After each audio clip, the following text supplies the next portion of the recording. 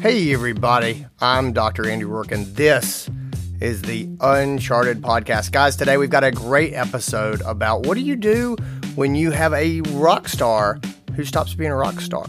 What about when you have someone who's great and then they just stop being great? What about somebody who is super positive and then they just stop being positive and start being negative? What do you do about that? That's what we're talking about. Before we get into the episode, I want to say, if you're going to be in Orlando next week at the VMX conference, if you see me or Stephanie, come and say hi. We'd love to know that you listen to the podcast, especially if you like it. If you don't like the podcast, maybe just don't mention that part to us. That would be okay. But we would even say hi to you and be happy to see you if you wanted to come and talk to us, even though you don't like the podcast. That would be okay. We're still happy to make friends. So Stephanie and I will be around at VMX. We are always up for saying hi and talking to people. And just come in, if you see us, come say hi. We are totally up for photos. I am totally volunteering Stephanie for photos. I love taking photos with people. Stephanie may be a little bit shy, but I am just going to go ahead and volunteer her and be like, she'll take a picture with you. Just take a picture with Stephanie Goss, and she will love it.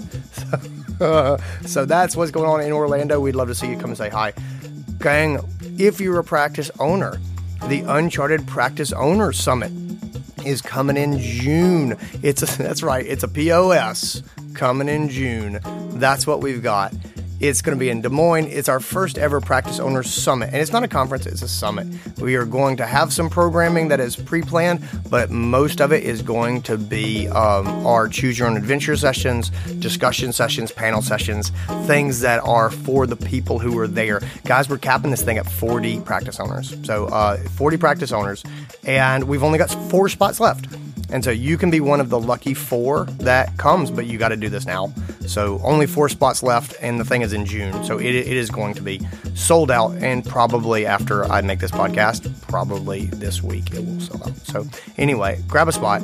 If you have not yet, just become an Uncharted member and grab your spot in the POS, and we will see you there. But if you are a practice owner, there's not anything else like this out there. I don't think it's going to be really something special. And you'll be at the very beginning of something that's probably going to be around for a long time and very cool. So definitely do that. In April is our Uncharted Conference, the granddaddy of all, the marketing and strategy conference here in my hometown, Greenville, South Carolina. All the speakers are in. All the stuff is set. Dr. Betsy Charles is going to be our keynote speaker. It's going to be fantastic. We are running the full-on Uncharted experience. Gang, we have less than 40 spots left, and the price of registration is going to increase next month. If you've been putting it off, I know how it is with the holidays, and you're trying to save some money, and it feels like we're spending a lot of money on things, and you're like, I don't know if I can spend on this. Well, now we're past that. It's January. It's time for the new year and the new you and the new practice, and it is time to get into Uncharted and get to this conference to get energized, supported, picked up, guided, inspired, motivated, and all those things. So head on over to unchartedvet.com and grab your April registration. You do not want to miss this. It is going to be fantastic. And like I said, prices are going to increase next month, so don't let that happen to you. Gang, that's enough from me. Let's get into this episode. And now, the Uncharted Podcast. And we are back. It's me and Stephanie. You've lost that love and feeling, Goss. How's it going, Andy? It's not good. It's time for these kids to go back to school. Oh, yeah. Uh-huh. I feel you. There's no excuse for them having 2 weeks off. And they have got to go because I am at the end of my rope. Yeah. I feel you. I feel you there. I have successfully avoided taking them to the clinic with me for about half of the days they've been off. But they've been to the clinic multiple times, and I'm like, oh, for the love of God, can you just go back to school? Oh, man. I have had a rough run of Christmas breaks in the last couple of years. Like, they have just generally not gone well for me. This one's no different. Santa Claus brought me the flu. And so I have been flat on my back for a solid week. I got the flu shot. I always get the flu shot, and I always get the flu. And it is so frustrating This year, the flu shot hurt. My arm was numb for a couple of days. It hurt. Oh. And I still got the flu, and I'm really frustrated about it. And so there I am, and it's holiday break week. And I was bad. I did not get out of bed for like multiple days. I did not leave the area. I didn't want to get the family messed up. And my wife was really struggling because the kids are, they're fighting with each other and they're doing the awful like cabin fever thing. And it's cold and it's raining and they're doing the cabin fever thing. And she's dealing with all the holiday mayhem and like relatives trying to visit and things like that. And her husband is completely knocked out. And it made it worse because she would walk in and I would either be sound asleep, which is all that she wanted to do, or I'm watching Netflix, or I'm reading a book that I got for Christmas. And it honestly looked quite luxurious, I'm sure, from the outside. Like, you know what I mean? Honey, would you bring me some water? I'm watching Netflix. Like that's what. And so she was, it didn't take long, and she was trying not to be resentful of me, but she was frustrated. And I get it. And of course, I felt awful. It's like, I'm sick. I feel terrible. And the fact that you're frustrated is making this worse for me. You know what I mean? Right. But I totally get it. And it was kind of entertaining to watch her fight with her emotions. Like, I'm not angry at you for being sick, but I want to stab you right now. That my partner is not able to help me. Yes. Mm-hmm. And I totally get that. If the roles were reversed, I think I would have felt the exact same way. So it's been a tense time, and it's time for children to go back to school, and it's time for us to get this 2020 thing just rolling. Yeah, I'm super excited for 2020. It's gonna be a fresh new year. It is. I'm leaving the old year behind. I am in the doghouse, but I'm coming out.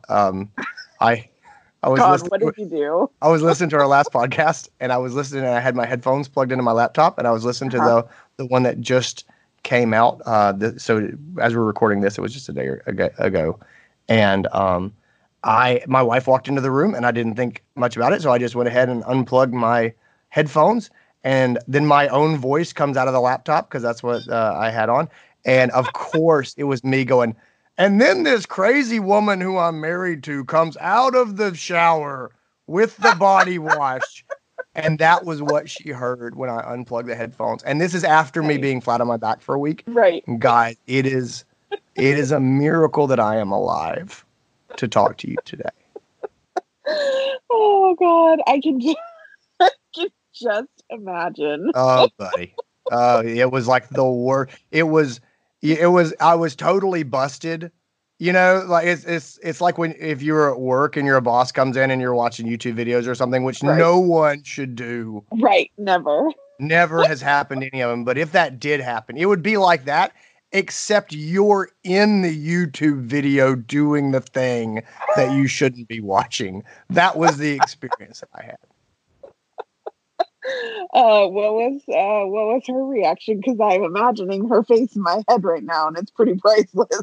Oh yeah, she legit got upset, which she was like, "Is this you put this into the world?" Right. You're telling stories. Yeah. And telling stories, and and making me look bad, and that's what she thought. And I said, I didn't know what else to say, so I turned it back on. And let her listen to me tell the story of me with the wet vac vacuuming the office, and covering it in dust and giving myself emphysema, and Jamie refusing to work in there for a day or two.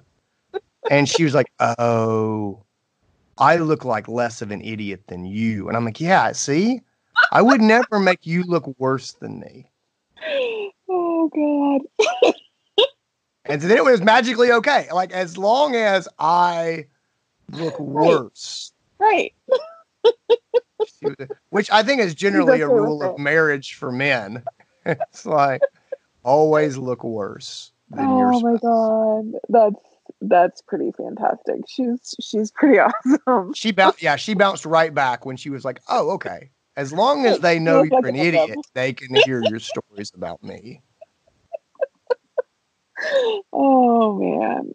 I, I I love her to death. I love my wife. That's So awesome. I'm like, how are things at your house? And then we should actually talk about what we came to talk here about. Right. People, They're like, we're gonna, oh, okay, guys, when are you gonna get to the story? Today's one is a good one. I'm excited about this. Things are good here. It's busy end of the year. Speaking of stories about being giant dum dums. So, it's the year end and you're getting all the year end tasks done. And I'm pretty as some of our listeners may have figured out by now, I'm pretty anal and I have a routine and I have a schedule for things that get done certain timeframes during the year. One of the tasks that I learned about was at the end of the year, you have to order rabies tags for the next year. And I learned this the hard way because my team, I didn't know, and there was no list at the time. And so, like 3 or maybe even 4 months into the new year, someone finally told me, hey, we finally ran out of the prior year's tags. Can you order us some new ones? And I was like, wait, what?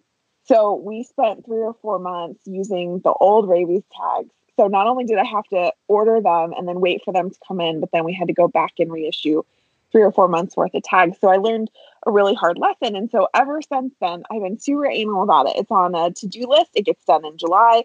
As soon as the option to order them comes out, I do it. And so yesterday morning I walk in and I'm like, hey guys, how's it going? Said hi to everybody. And then I asked the girls up front, I was like, hey guys, did you swap out for the new 2020 rabies tags? Because let's not forget to do that. And they were like, oh, okay, where are they? And I was like, well, they would have come in like, August or September. So where'd you put them? And they're like, oh yeah, I think I remember seeing them. Let's look here. So we start looking around. I don't find them downstairs. And they're like, maybe we put them upstairs because we have a storage room upstairs at the clinic. And I said, oh, good call. I'll go up there. So I go up there and I'm searching and there's no rabies tags. So, so as it turns out, I am actually not a crazy person. I did submit an order for rabies tags in July, but there was a slight problem with the order and it never actually got submitted to the manufacturer. okay. And so we have no 2020 rabies tags. Oh no. so so I had to redo the process and submit it yesterday to the manufacturer. And so it'll be another few weeks. So that was the start to the new year. Yesterday was to be able to tell everybody, oh, just kidding, we don't have new rabies tags. So let's come up with a plan real quick for the next couple of weeks. And I will once again be mailing rabies tags to all of our clients. So we all have dum-dum moments. We all, we all have times where things go sideways, and yesterday was one of those mornings for me. I have to keep reminding myself that the first part of the year is wildly stressful. Yeah. And I just say, in all seriousness, honestly, if you're hearing this, remember that the first of the year is wildly stressful. There are all these bills that come due. I always feel like I am hemorrhaging money and I'm going to go broke, and I just get hit with a ton of expenses of just everything that you do that builds you at the start of the year all comes together. And so it's an expensive month. It's right after the holidays, so I'm already feeling a little bit broke. It's just a stressful time. I just point that out. I feel like it's totally manageable as long as you remember this too shall pass. This is just how the year feels when it starts, and then we're into it. And so just be okay if you feel overwhelmed, and just know that happens every year. You're going to be fine. This will pass. Yep. And I deal with that by just making yourself a list and just work your way down the list, because there's no point in getting panicked about all of the things that you cannot control. And that for me yesterday, that was not having rabies tags. For you, for you, that's having your wife think that you're a big dum dum Yeah. yelling at you. Oh yeah. Yeah, that's not a once a year thing. Unlike the rabies tags. All right, let's let's do this episode. What the heck are we talking about? Oh man, I'm excited about this one. So we had a question come up in the Uncharted online community, and we had someone who was asking for help in how to manage their team. And so the question was, they have a relatively good employee. It's someone who works at the front desk but has cross training. So they're very useful and helpful in all areas of the hospital. But she was saying that this person always seems to have a complaint about something, whether it's the schedule or a mistake that she made that she's, making sure everybody knows that she did and woe is me, or is frustrated by decisions that are being made by the hospital leadership and is sharing that with everybody.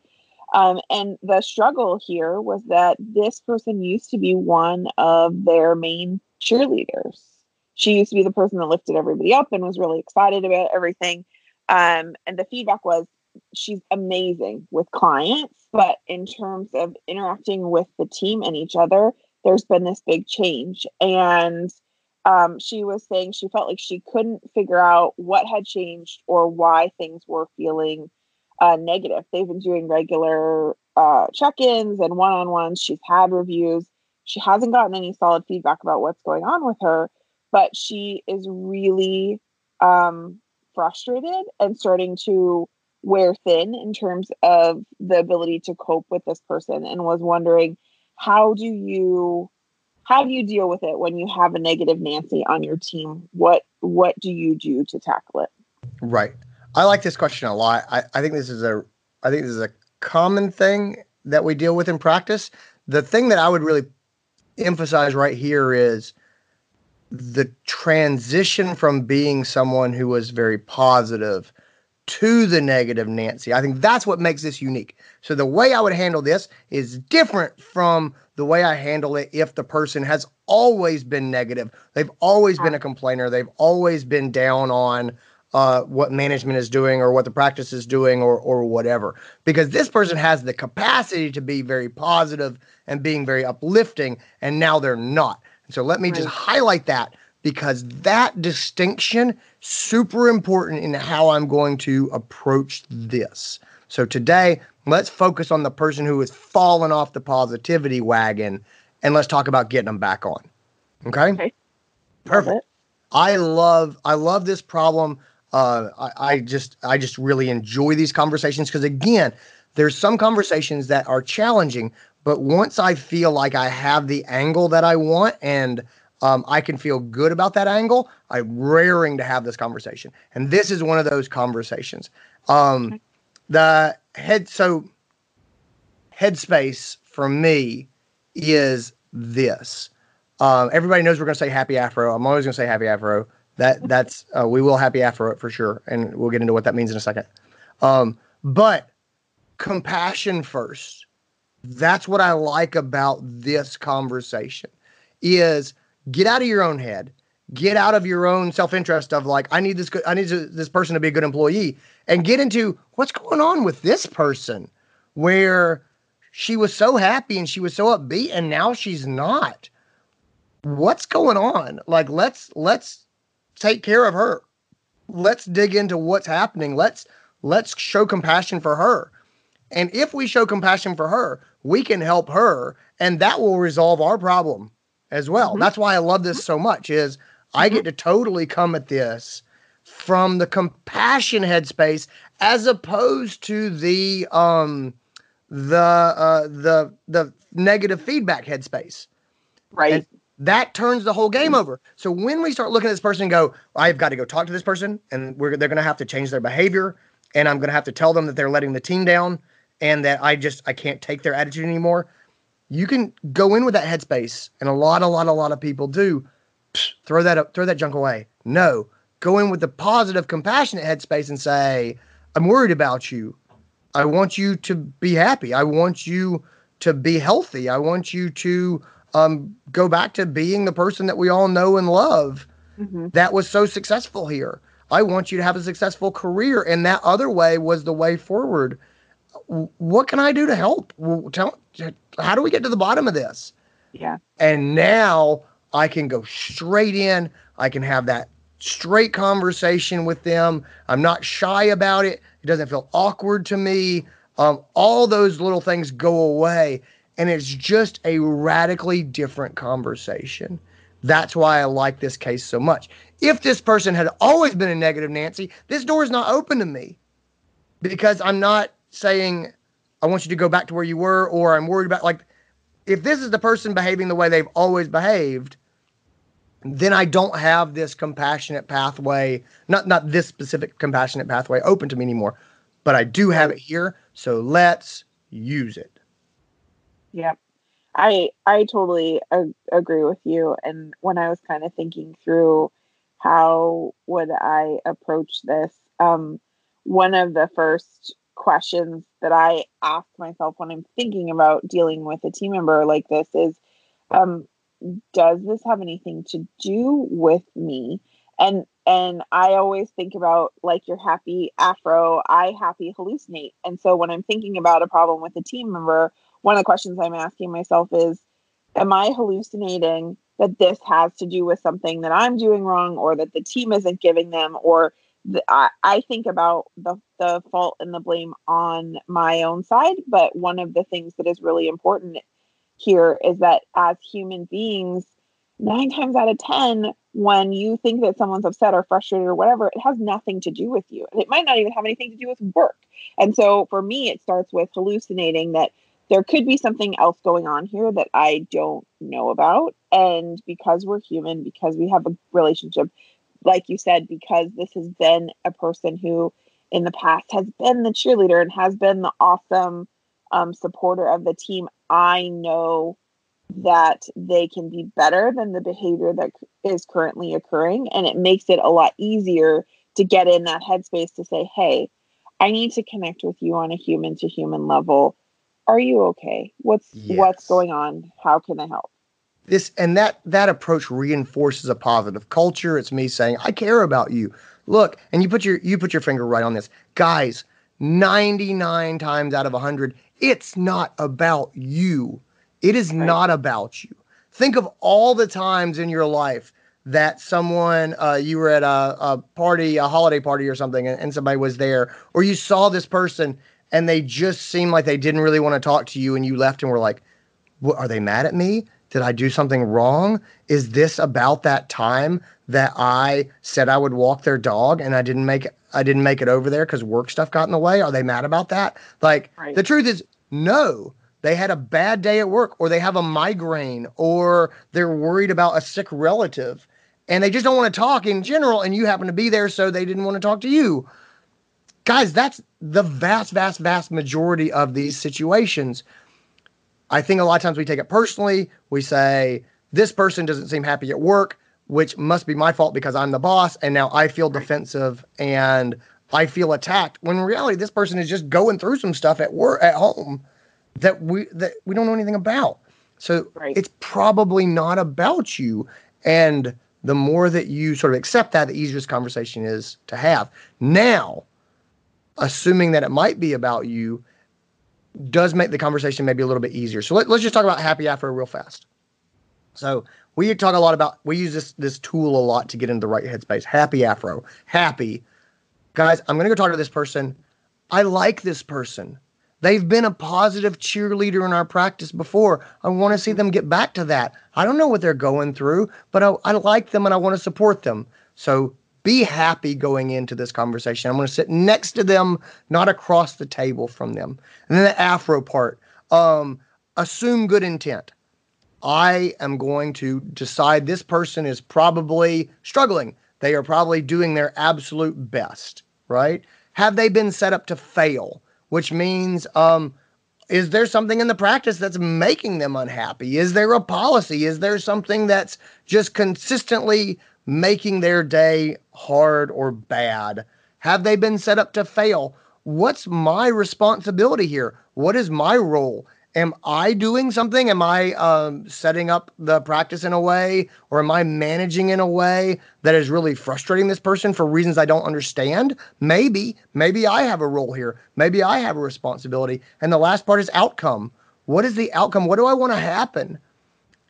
And here again, I think a lot of times we think to ourselves, well, I want this person to apologize for being so negative. I want them to apologize for being a jerk.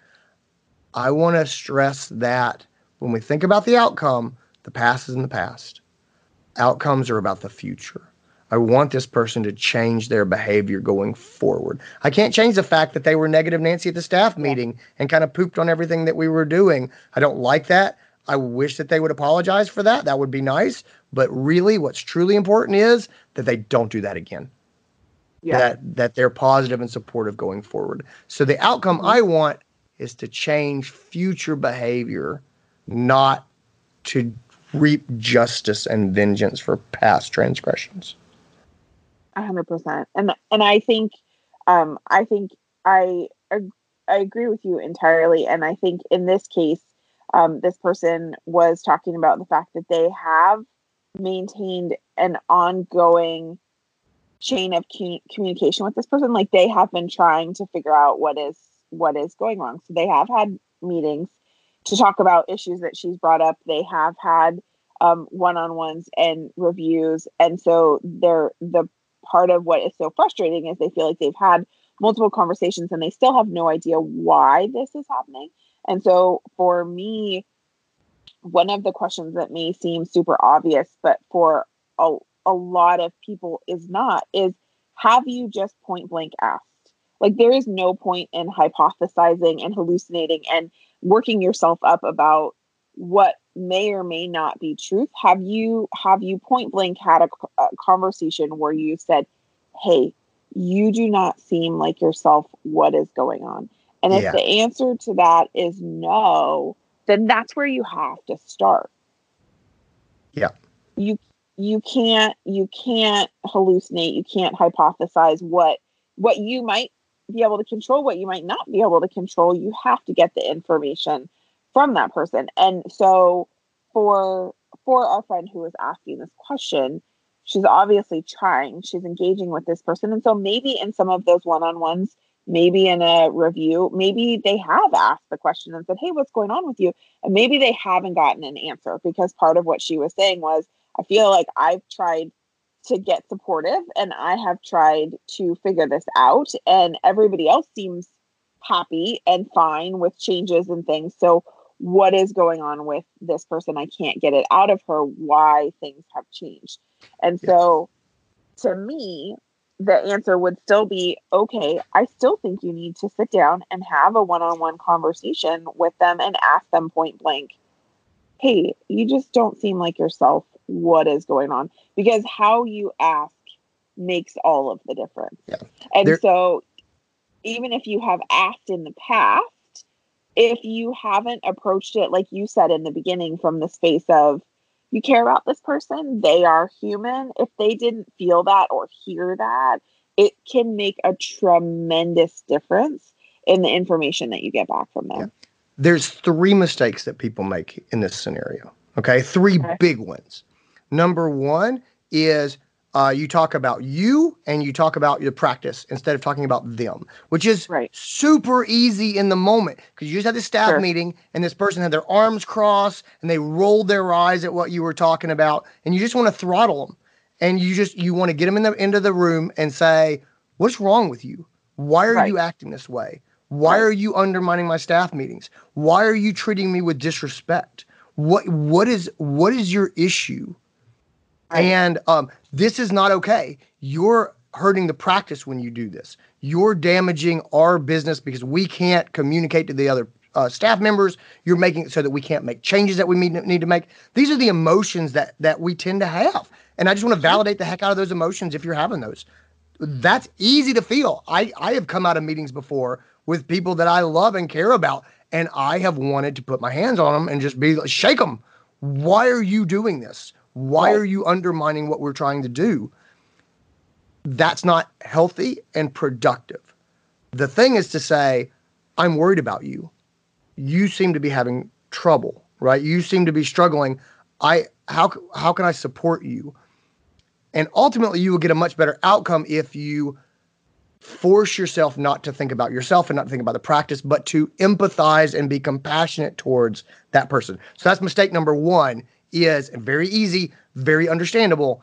I think about myself. I think about the practice. I don't flip it to a view of compassion for that person. So that's mistake number one. Mistake number two is not having the conversation.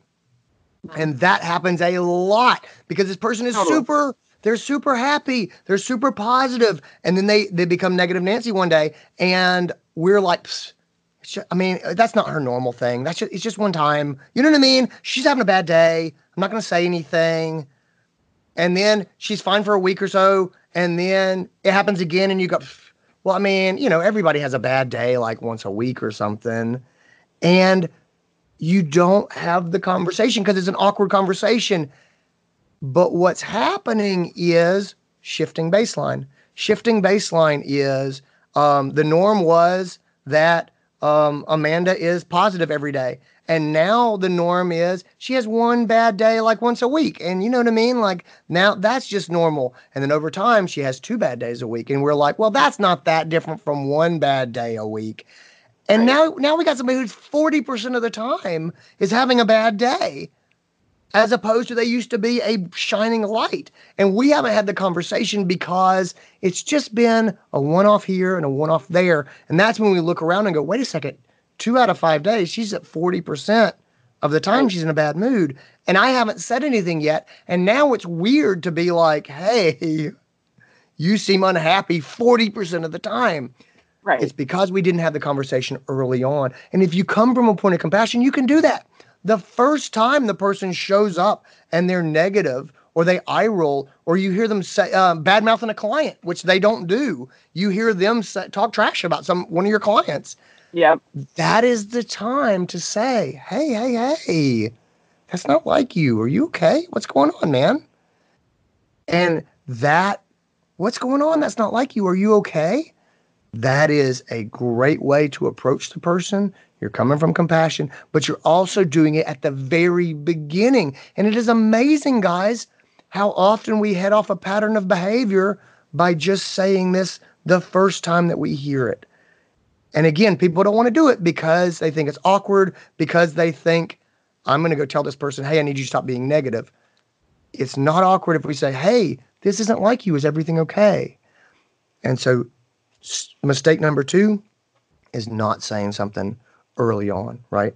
And mistake number 3 that gets us here is not, it's focusing on symptoms and not diseases. And we talk a lot about this, where there are conditions that need to be addressed that, just like a disease, it's like a disease that a pet has. We don't treat the fever and the cough, and the lethargy. We find the infectious disease that's causing the fever and the cough and the lethargy, and we treat that, right? And so what happens is we get caught up on Amanda is, she said negative things about a client. And then Amanda was rolling her eyes at the staff meeting. That's a different thing. And Amanda is showing up late. And now it's a tardiness thing. The truth is, if you try to talk about each of these things, it feels like I'm nagging. It feels like I'm nitpicking. I'm all over Amanda about all of these different things, and nobody wants to be that person, and it doesn't feel productive. And now Amanda's frustrated, and she's like, you're all over me all the time about everything. Right. Guys, that's because you're trying to manage symptoms. There is something going on with Amanda. Don't get trapped in talking about the symptoms. Don't get trapped in conversations about her being 10 minutes late or her rolling her eyes or her bad-mouthing clients. Something is wrong. Talk about that. Hey, you're not yourself. What's going on? You seem unhappy, or you seem you seem just generally negative, or you don't seem to be enjoying what's going on. What is up? And the truth is, Amanda's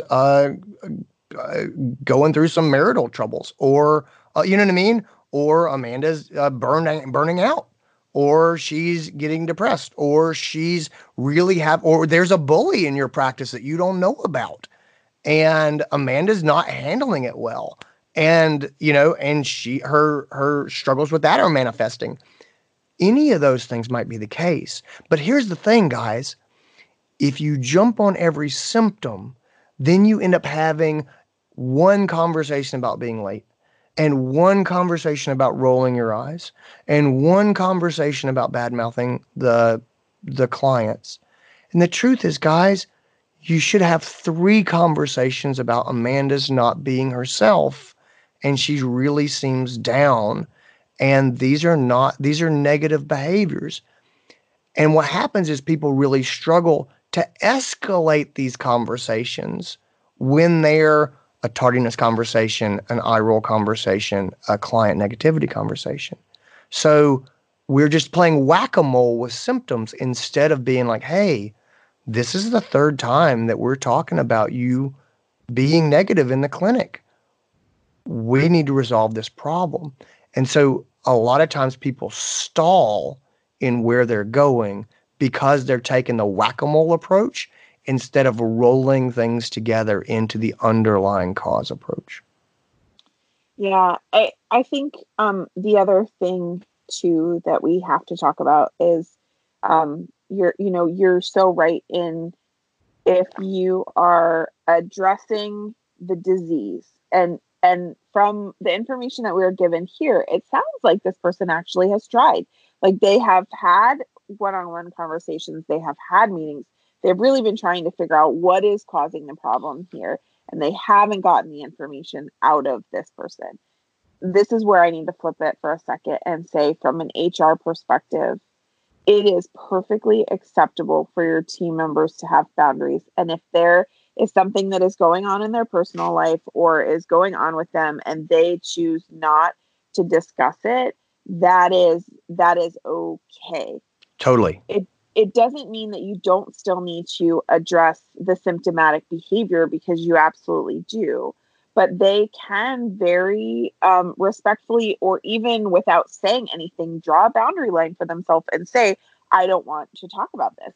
Now, this is where we as veterinary practice leaders often do a really crappy job of having any understanding or boundaries when it comes to HR, because a lot of what we tend to do is rush into getting into our team members' personal lives and getting involved with things that we shouldn't be discussing with them. And when you work in a company that has a legitimate big company business structure and has an HR department and stuff like that, you have people who have specialty training, who understand what they can and cannot talk about and cannot say, and very much more successfully can negotiate those stormy waters, but also get your employees the help that they need. And this is an area where we struggle as a small business owners, but as an industry as a whole, is understanding that there are actually rules here, and there are things that we don't need to know about. And this is one of those areas that I struggle with as a manager, when I see other manager friends saying, "Oh yeah, I just had a conversation, with Amanda about her marriage, and she was telling me about, this, and this."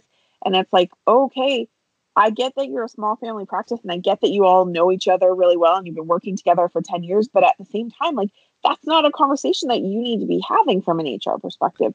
And so, especially if you have an employee who's like, I've got a lot going on, I don't want to talk about it, you need to be very respectful of boundary lines that are being drawn, whether they are being vocalized or not.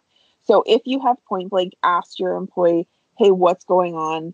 I am worried about you because your behavior is not yourself. And they're like, there's nothing going on. Or especially if they say, I don't want to talk about it, you need to be an advocate and let them know what resources you have available to help them. So like, if you are a practice that has an employee assistance program, this is an ideal time to make sure that they know that they have access to that. But you also need to be very careful about respecting their boundaries. And if they don't want to talk about something, or if they start to share something with you, you are not trained. You do not have qualifications to be a therapist. So don't do it.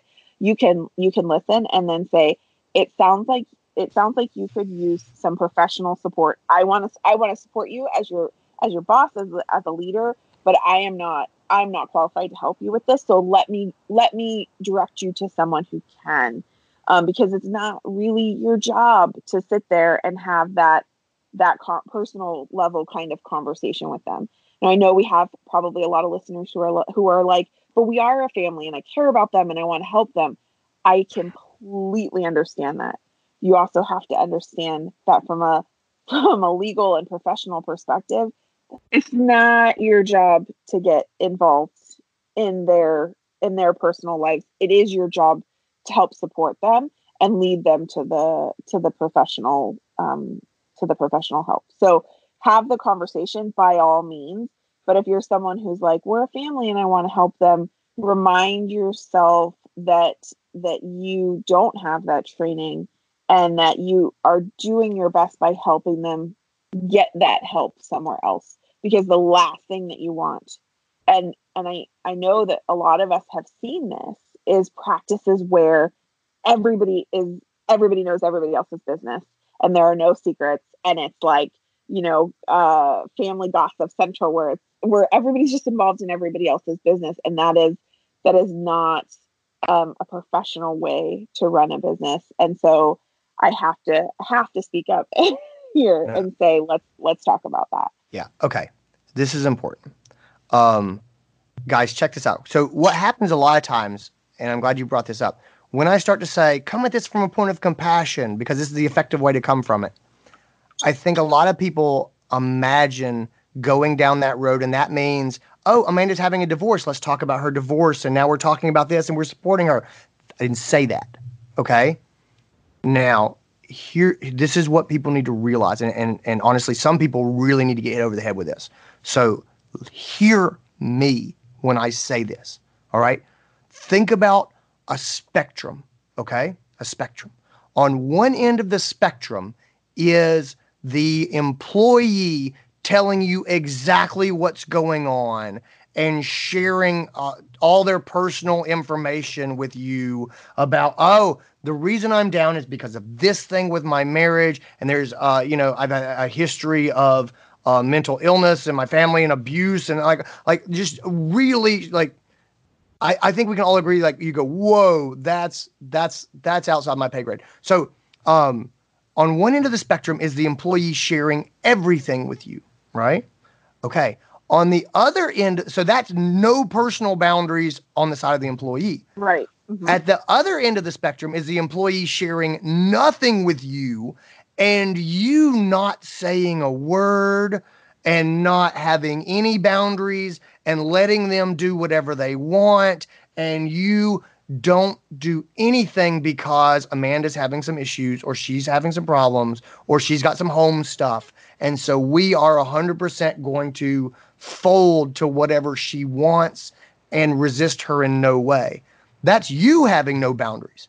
Right. And that is also a terrible idea and a terrible place to be. Okay? Yeah.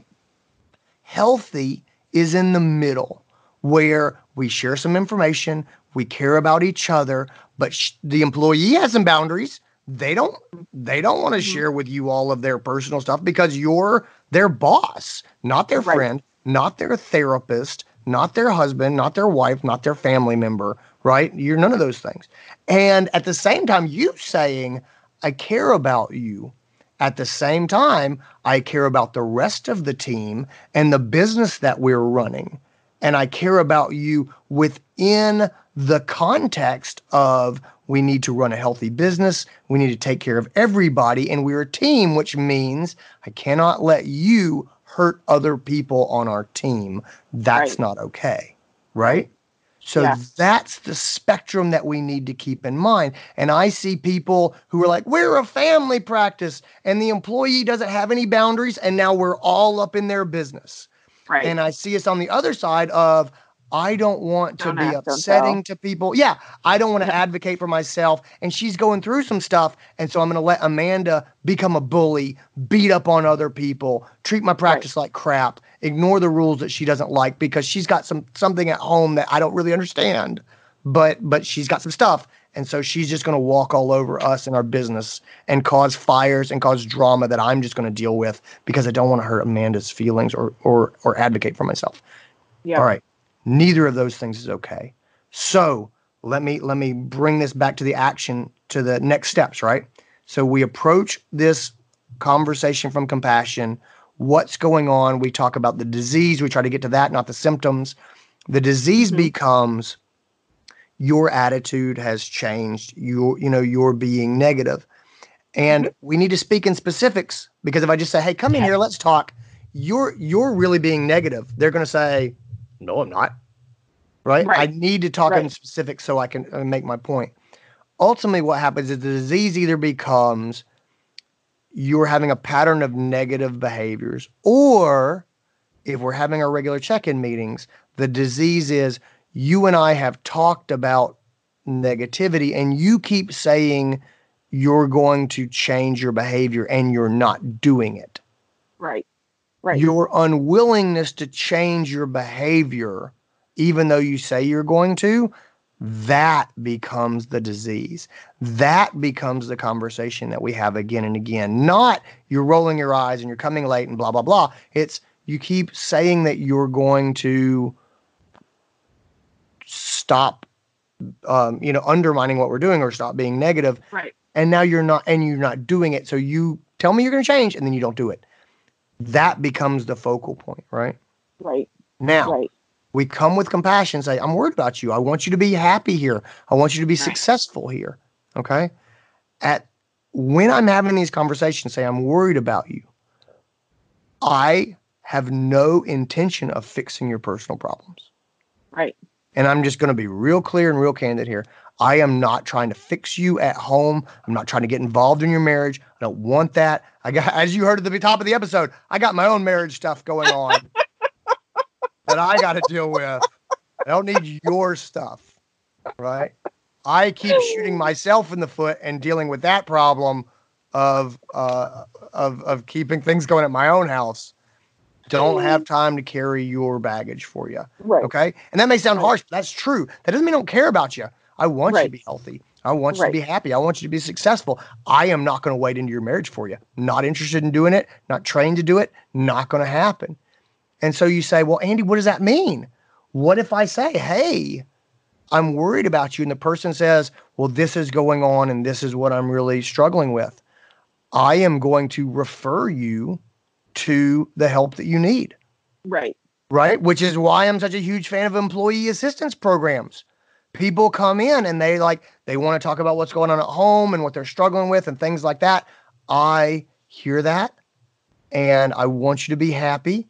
And that's why we have an employee assistance program that lets you have 4 or whatever it does, therapy sessions per issue per year that we pay for. I can get you help. Maybe we have some uncharted practices that if someone is struggling with those sorts of things, they'll pick up the tab for a service like BetterHelp, where the person can have a therapist that they can talk to unlimited number of times a week, and the practice will pick up the tab and it's $200 a month or something like that, and say we're going to do it for 6 months. Whatever you want to do.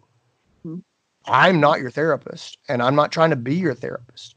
But the great thing is, when I have that conversation, this is another reason why EAPs are a great management tool, is when the person comes in and they say, I'm struggling with this. I've got this thing at home. My parents are having these problems and blah, blah, blah. I want to be compassionate to that. And then I want to say, here are the resources that we can provide to you to help you with this so that you can get these things under control. And I'm not trying to be cold when I say this, but morally, I feel good about that because I feel like I'm stepping up and saying, here's some resources because I want to help you. I said I cared and I do care. But also pragmatically, if this continues to be an issue, we can talk and say, hey, look, we've got you these things. Are you using these services? You don't have to tell me if you are or you're not, but they're here. You need to know that these services are available and that continuing to bring home stuff into work is not okay. And that's that middle path of, hey, I want you to have boundaries. I'm not trying to pry into your stuff. I want you to know that these are the resources that we have. And if they don't want to tell you what's going on, that's great. I can still say, hey, don't forget we have an employee assistance program. These are support features that we have for you. These are the things that we're willing to do. And after I lay out all the things that we do, I'm going to say, hey, we cannot continue to have conversations like this in practice. These things cannot come to work with you. Do you understand? Know that we love you, but the rest of the team can't be negatively impacted by this. If you need more support from us, if there's things that we can do, let us know. We want to work with you and support you. But again, home stuff needs to stay at home and work stuff needs to be at work. And I can be compassionate. I can be caring. I can ask what's going on. And here's the other thing too. 99% of the time when you say, hey, is everything okay?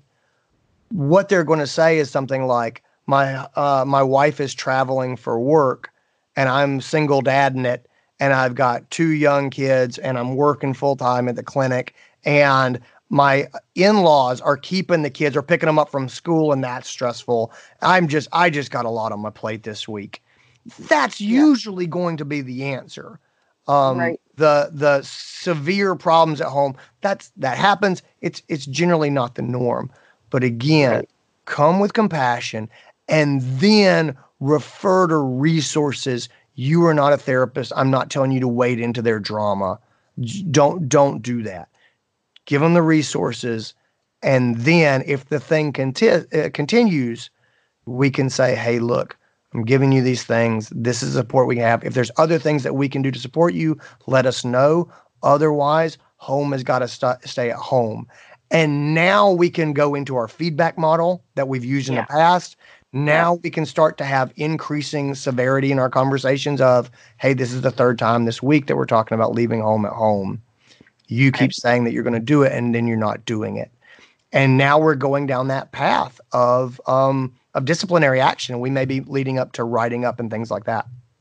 Well, and I feel like for using the feedback model, this example actually tees it up perfectly because our friend was sharing that this is a person who has some really amazing qualities. They were a cheerleader, but they also are amazing with clients. They're really good at their job. They're cross-trained. They're helping in all areas of the practice. So for me, it is really easy to, once you have had the beginning half of the conversation that you just laid out, then move into the feedback model in a very positive way because you want her there. You believe in her. You think that she has been a star in the past. So tell her that. Tell her that you care about her, that you appreciate her hard work and dedication to the practice, that you have seen her do X, Y, and Z, and give her some examples of things that she is doing really well, even now when things are struggling. What are the things that she's doing well? That gives you a really easy place to start the feedback model and be specific about things she's doing well. And then tell her about the specifics of what she is doing that is not tolerable, whether it's, you're coming in late or you're talking negatively about a client when you leave an exam room or whatever it is. You need to tell her that when you do this thing and be very specific and clear about an example that you're giving her, and then tell her how that's affecting either her performance, her relationships with her teammates, her relationship with you. If she's rolling her eyes at staff meetings after you've laid out a change that's happening in your practice and everybody else seems fine, but she's sitting there rolling her eyes, tell her how that makes you feel. And then you need to ask her for her help. You need to get her on your team because the end result is either she's going to continue doing what she's doing and work against you, or she's going to get on your bus and you guys are going to be able to move forward together. And so for me, that becomes, I need your help. I was wondering if you would be willing to, and then tell her what you need her to do or change. And then ask her, do you feel like that would work for you? If you have a conversation, a feedback conversation that you approach from that perspective, I have almost never had someone look at me and say, nope. Yeah. Like this doesn't happen, right? Like when you tell somebody, I care about you, you are a rock star, here's the things that you are doing that are awesome, that I appreciate, and I respect the hell out of, here's something that I need you to change.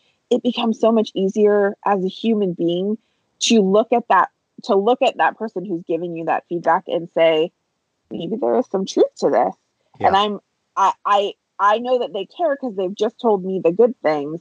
now your brain is able to process a little bit easier the things that someone else is telling you that are quote unquote negative, that are negatively affecting them, that are negatively affecting the team.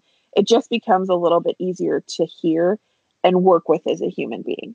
Yeah, totally. Fluff their pillows. Tell them all the great things they do. Tell them about how amazing they've been in the past. Paint a picture of the future. The ultimate outcome is this person, if this person, sorry, is struggling with some stuff at home or they've got some other things going on,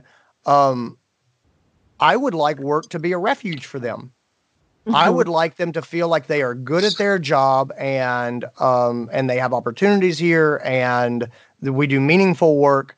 And I'm sorry stuff is bad at home.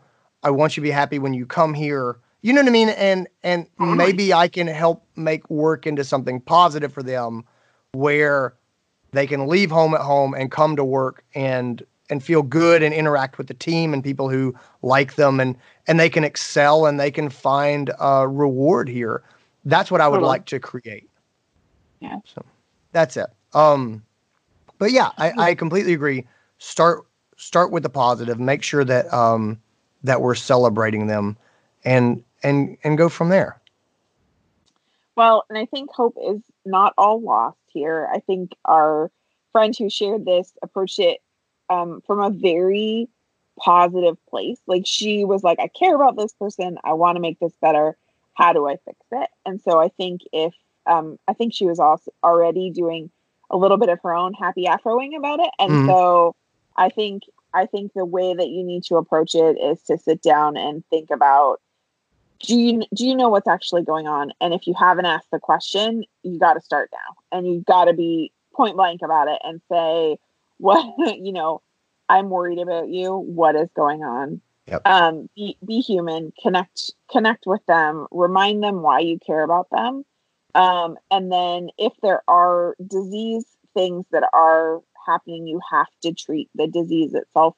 And you can't go, like you said, whack-a-moling all of the symptoms as you go. Sit down and have the feedback model conversation and say, hey, I need your help. This is what I need us to fix because we cannot engage like this in a business setting. I need you to be professional. Whatever it is, you need to give that feedback in very clear and specific ways so that they can understand that you're trying to connect with them and yet hear what you need to have happen. Yeah. So to sort of summarize, the practice they were very uncharted in how they had already come at this with, I worry about this person. I'm having check-ins with this person. They were already, and they had a good, clear headspace perspective. For them, the stuff that I really wanted to sort of emphasize was roll these instances together into a disease so that we can have consistent conversations about one thing, the behavior change, the desire to not lead or whatever, however you want to sort of put that together into a package so that we can continue to come back to a thing. And we can go through our feedback model about this behavior, however you want to quantify that behavior. And so I think that was the big thing for them. The last thing that I want to say for everybody, and this is the last trap that catches people in this specific case, because this person has been great in the past, sometimes we really struggle with the idea of parting ways with this person. If they're not going to get back to where they used to be, and I think you can see it a lot. The easiest metaphor I think for people to process is the relationship that you had and you remember how great things were when it started, and things were awesome and they were wonderful. And the last year has been crap, but I remember how great it could be. And I remember how wonderful it was. And it is difficult to say that was wonderful. And that was really great when it was really great. But we have obviously moved apart and I don't know why exactly, but we have, and that seems to be over. And we have tried to get back there and we can't get back there. And so now it's time for us to part ways and to go find something else. And that is really hard. And that's hard in relationships. Obviously, that's why I bring that up, is because I think we've all kind of been there probably at some point. Right. And Sure. I mean, it could be a friendship relationship. You go, this person was wonderful. Right. And now they've Right. just become toxic and I just can't be around them. But you remember Right. how much you used to enjoy them and how much they meant to you. But at some point you got to say, that was then, and we've grown apart, and I'm sorry, but continuing to invest time and energy here is just hurting me. Same thing with these employees. It can be really hard when you say, he was going to be the best technician we ever had. He was going to be the one I brought up to be a manager, and he was going to be amazing. Yeah, well, you thought he was, but it didn't play out that way. And that's life. And so the sunk cost fallacy, of, we've been together for so long, we can't start over. Yeah, you can, if that's what you need to do. And that's what separates the Jedi from the Padawan is, can you make that call and say, I have talked to this person. I've told them that I care about them. I've given them the resources that I can give to them. We've repeatedly talked about this. Can you make the call and say, this behavior is not getting better. If anything, it's getting worse. I do not have a good reason to believe that it's going to get better based on what I'm seeing. Right. And this person is damaging our practice. Right. And so I am going to end this relationship and move on. And it sucks so much when someone shows you that they could be amazing and they just don't want to. But guys, never forget, you cannot make people do anything. You do not have that power. And if they won't do it, then you cannot make them. And if you think that you can, you are setting yourself up for failure and disappointment and frustration. Yeah. I agree.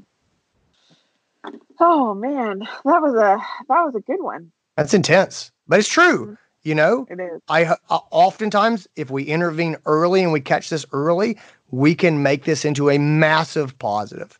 We can take care of our people. We can get them the resources they need. We can support them. We can let them know that they're important. We can protect the culture. We can grow the culture. We can. It's a massive opportunity to support people and show them that they're cared about and they're more than a number. Yep. At the same time, we do not control people's home lives. We are not their therapists. We are not trying to go there. If they don't want the resources that we're providing, if they don't, if they're not willing to leave home at home, at some point we do make the call and say, I am protecting the culture. I am looking at the good of the team. And I'm sorry if it doesn't work out with this person, if that's what has to happen for me to protect everyone else in the clinic and make sure that they have a place to work that has the culture that I want it to have. Sometimes we have to make that call. So hopefully it won't get there.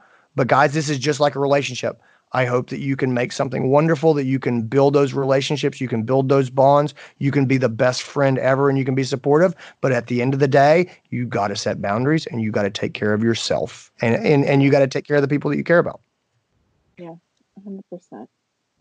All right, buddy. Well, thanks a lot for talking with me. I really appreciate it. Yeah, this is a good one. I will talk to you again soon. Sounds good. See you soon. Bye. Take care, guys. Guys, that's our episode. As always, we'd super love it if you would drop a review of our podcast into the iTunes store. That's right. iTunes is where a lot of people find us. It only takes a moment, but it does mean the world to us. Also, if there's somebody that you think our podcast can help, please just text it over to them and put it in their mind. I just want this to be helpful. That's really all I want. Gang, if you have questions for us, speaking of helpful, send them in.